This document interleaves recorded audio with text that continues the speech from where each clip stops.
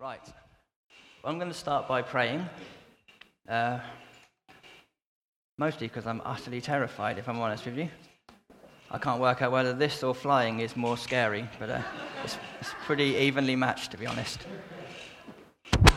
Oop. Yeah, so Lord, I thank you that none of us are here by accident this morning. I thank you that you've chosen each one of us to be here and to be here for a purpose. And I thank you that you know all of us. You know where our lives are at, you know where we're going, and you know what's going on. And I just pray, Father, that as I speak this morning, that it wouldn't be my words, that it would be your words, Father. That you would speak through me, that you would cut to the marrow of people's bones where they need cutting to, and that your word would go forth this morning. Amen. All right, well, last Monday, I woke up at 6:04 a.m., like the alarm does every week or every day to me, and I was convinced it was Saturday.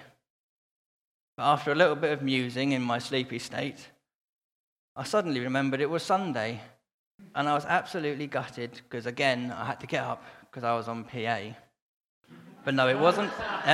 It wasn't Sunday, and it wasn't Saturday. It was actually Monday, and I was actually annoyed in that moment. It was Monday again. So I was thinking, why does the grind never ease off? I can't be bothered with work. Why can't life just be more like a holiday, God? So we're going to look at Psalm 95 this morning. It says this: "Come, let us sing for joy to the Lord. Let us shout aloud to the rock of our salvation. Let us come before him with thanksgiving and extol him with music and song. For the Lord is the great God, the great King above all gods. In his hand are the depths of the earth, and the mountain peaks belong to him. The sea is his, for he made it, and his hands formed the dry land. Come, let us bow down in worship. Let us kneel before the Lord our Maker. For he is our God, and we are the people of his pasture, the flock under his care. Today, if you would hear his voice, do not harden your hearts as you did at Meribah, as you did that day at Massah in the wilderness, where your ancestors tested me. They tried me, though they had seen what I did. For 40 years I was angry with that generation. I said, they are a people whose hearts go astray, and they have not known my ways. So I declared on oath in my anger, they shall never enter my rest." Now, when I first read this psalm, it seemed weird to me. I was looking for a psalm that was encouraging and uplifting, that just had a natural flow that would encourage me just by reading it. And this one starts off really well, but then seems to deliver an untimely punch at the end, and it didn't really seem to fit. To me, it was much like when you're driving sometimes. Now, for me, driving isn't a kind of necessity. Driving's a pleasure, and I like it to be fun. So occasionally I'll come off of roundabouts, and I'll be in third gear, and you just boot it, and you watch the revs go up, and you're about to stick the car into fourth and keep going past the rest of the traffic, but you don't select fourth, you knock it into second, and the engine just goes nuts and tries to rip itself out. And this is how I felt when I read this psalm. I was like, what on earth is that all about, God? Why is there this weird bit of nonsense at the end? So actually, what is going on here? You see, this psalm was written as a call to worship, and it was usually spoken by the priest. And after I'd read it a couple of times, bearing this in mind, the penny suddenly dropped. There are actually two voices here. One is the voice of the author, and the other is God's voice being spoken by the author on behalf of God, who is also quoting something God had said to a previous group of people. I'm just going to read it again quickly. It says, "Come, let us sing for joy to the Lord. Let us shout aloud to the rock of our salvation. Let us come before him with thanksgiving and extol him with music and song. For the Lord is the great God, the great King above all gods. In his hands are the depths of the earth, and the mountain peaks belong to him. The sea is his, for he made it, and his hands formed the dry land. Come, let us bow down in worship. Let us kneel before the Lord our Maker, for he is our God, and we are the people of his pasture, the flock under his care. Today, if only you would hear his voice. Do not harden your hearts as you did at Meribah, as you did that day at Massah in the wilderness, where your ancestors tested me. They tried me, though they had seen what I did. For 40 years I was angry with that generation. I said, they are a people whose hearts go astray, and they have not known my ways. So I declared on oath in my anger, they shall never enter my rest.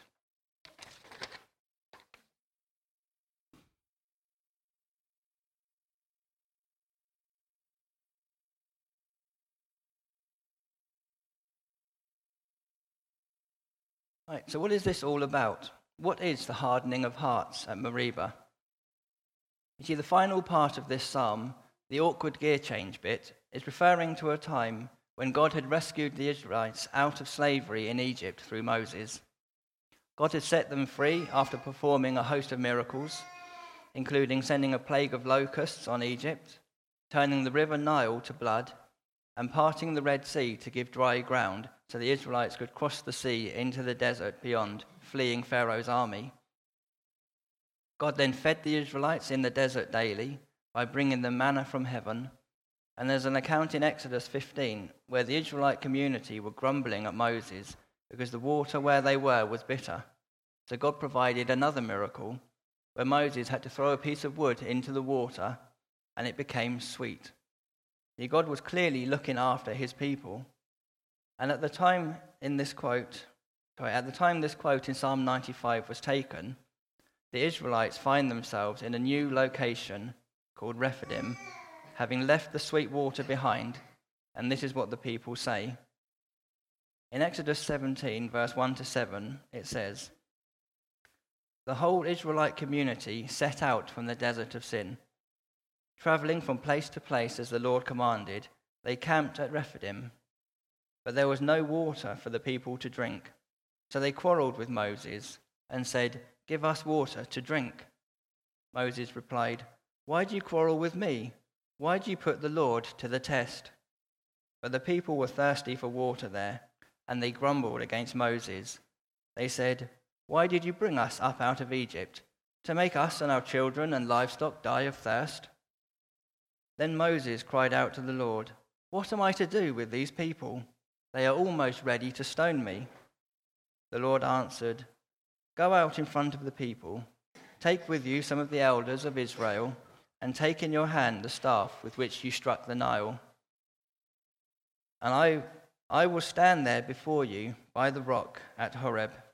Strike the rock, and water will come out of it for the people to drink.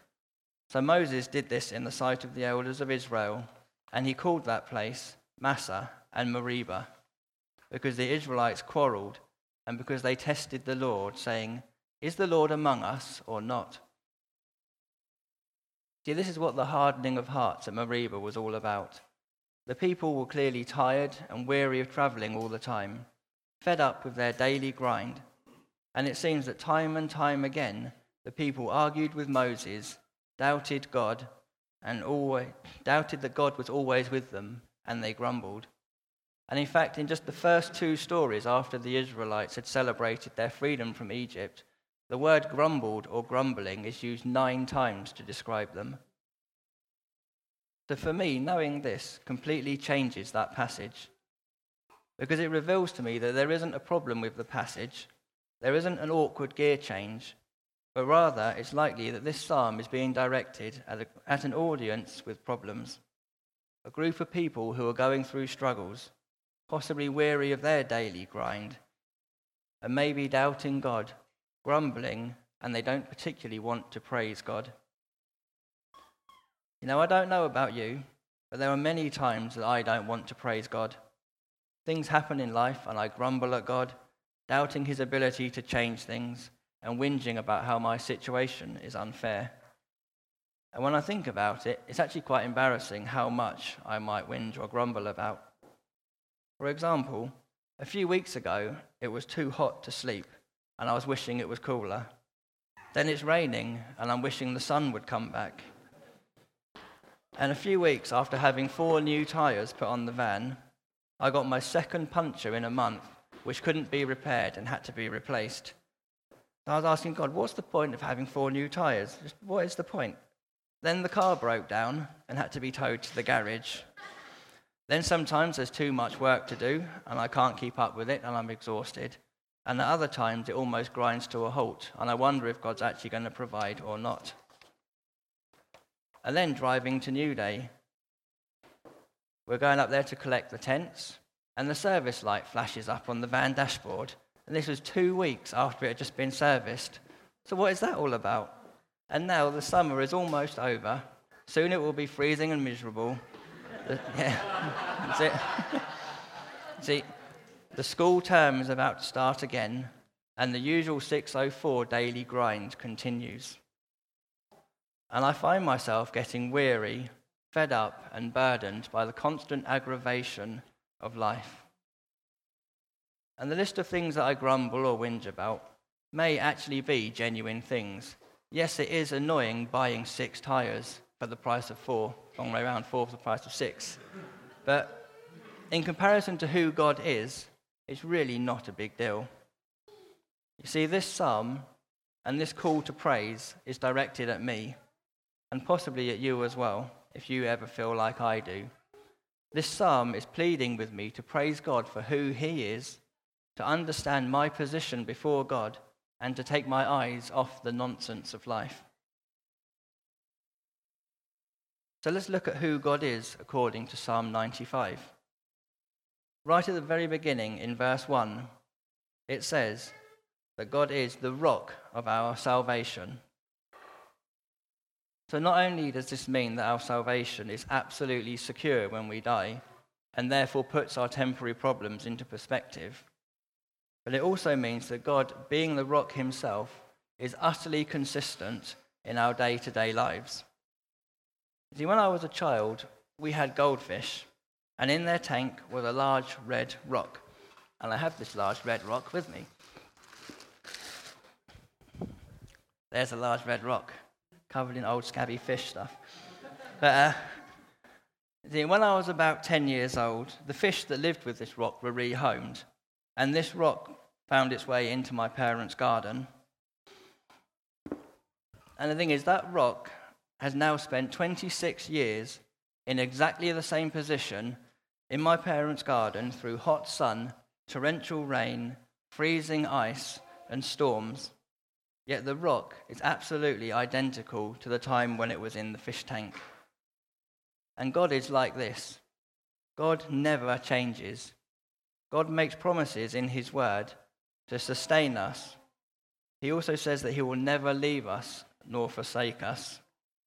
And actually there's a story about him never leaving us that God prompted me with, that growing up, whenever there was something strange going on in life, for example, we were going on holiday, which wasn't normal day-to-day life, I would find something that was a constant within that environment. And for whatever reason, when we would go on holiday, my constant thing was to get a little wooden peg or one of my sister's hair clips and actually clip it to the end of the exhaust pipe on my dad's car. And we would drive all the way to Wales, and all the time in my brain I knew that wherever we were and whatever was going on, that poor little peg was stuck on the end of the exhaust pipe, getting covered in whatever was coming out the car. And that trend kind of carried on through life. So I found myself at the point where I was leaving my sort of paid employment and going self-employed. And I remember my last lunch break, sitting on some scaffold boards, kind of just running my hand through the gravel driveway. And there was one little tiny stone in there that just caught my eye. I can't remember why. It was just an interesting shape. And I thought, I like that stone. I'm going to keep that stone and put that stone on the dashboard of the van. Then wherever I'm working and whatever I'm doing, that stone is with me. So if it's a bad day, I can look at that stone and remember where I was before. And in an instant, it suddenly dawned on me, how stupid is that? I've got a God who is with me all the time, who will never leave me or forsake me, and I'm putting my trust in this stupid little bit of gravel, when actually I've got the rock who is with me all of the time, who will never leave me or forsake me. Another one of his promises to us is that he never sleeps or slumbers. He never grows weary or tired. He provides for us all of the time. His grace is new every morning. And even if things don't seem to be going how we would like them to, God works all things for us for good. And these promises are utterly rock solid, regardless of whatever else is going on in life.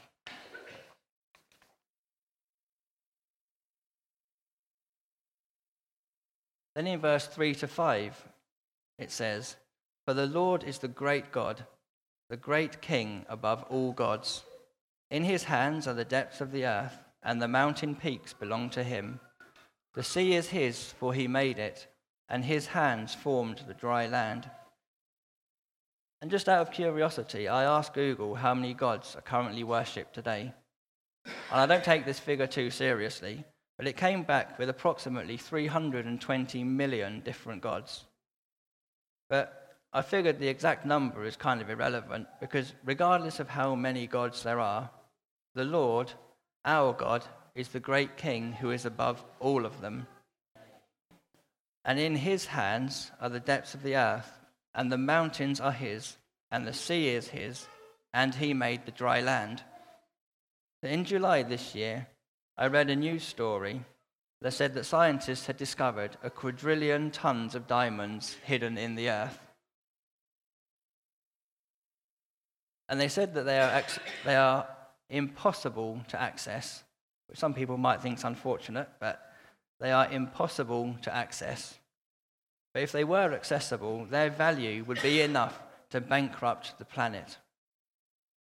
And in Psalm 95, verse 4, it just casually says, "In his hands are the depths of the earth." So our God just decided, for no apparent reason, that he wanted to put 1 quadrillion tons of the most valuable thing on the planet right down deep in the center of the earth, just because he's God, and he can, and is his. Because you see, God owns everything, far more than I can possibly imagine. So I have no need to doubt his ability to provide for me, or sustain me, or give me energy. And if he can provide water out of a rock for the Israelites, he has enough resources to provide for me in any way he chooses. And in verse 6, it says, "For he is our God." And put slightly differently, he is my God, and he is your God. This means he is very personal. He's not just the God who helps all the Christian celebrities. He's not just God to the good people. His power and willingness to act in our lives isn't just available to people that live on the edge, serving God in China or Africa. He is my God too. He is Martin's God. This means he is with me when my van gets yet another flat tire. He is with me when I'm towing the car behind the van, desperately hoping no one crashes into us while I slowly negotiate junctions. He is with me at 6 a.m. on a Monday morning when I wake up convinced it must be Saturday. And he is my God through the difficulties and mundane parts of everyday life. And he is my God despite my imperfections, ready to meet with me and ready and willing to act on my behalf in my daily life. And he is your God too. So that's a brief look at who God is in this psalm. But according to Psalm 95, who am I? In verse 7, it says, "And we are the people of his pasture, the flock under his care." This is who I am. I am a sheep under God's care, nothing more and nothing less. You see, a sheep is a pretty helpless animal, really. It has no sharp teeth to defend itself. It can't run away from its predators. It has almost no ability to think for itself, and when it tries to, it ends up in a ditch or stuck in a wire fence. See, a sheep's role in life, and the sheep's safest place to be, is following its shepherd. And that doesn't mean that I should switch my brain off and become a zombie. But it does mean that in life, I don't need to be a rock. I don't need to try and be the great God of my own life. I don't need to amass great wealth and create my own security. And I don't need to try and hold everything together, because those are all God's job.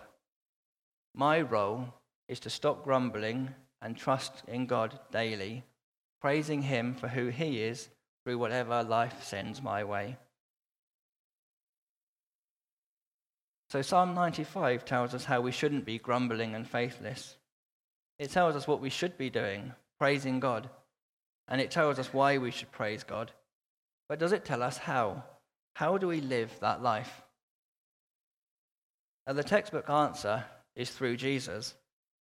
But he's not in this psalm, is he? See, I've been told that every passage in the Bible has Jesus in it somewhere. So I was determined to find him. And a bit like playing Where's Wally, I eventually found Jesus. And he's here. He's in verse 7. It says, "For he is our God, and we are the people of his pasture, the flock under his care." See, Jesus is in the "and." Without "and" in that phrase, it would only say, "For he is our God." There would be no people of his pasture. There would be no flock under his care without the "and," without Jesus. All you would have is God in all his greatness and a group of grumbling people who don't know God and who have no way of ever knowing him. But there is an "and." There is Jesus. And because Jesus has already lived the perfect life, he has lived a life of toil at work. He has got up at 6 a.m. in the morning on a Monday.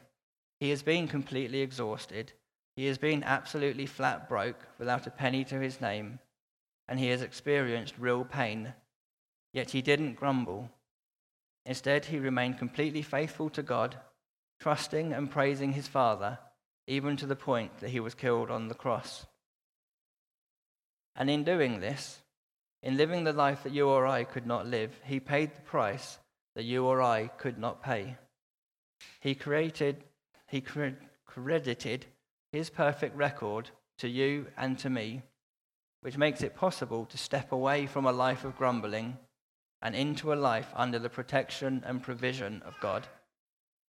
He made a way for you and me to become part of the people of his pasture and part of the flock under his care. We just have to surrender to him and put our trust in him.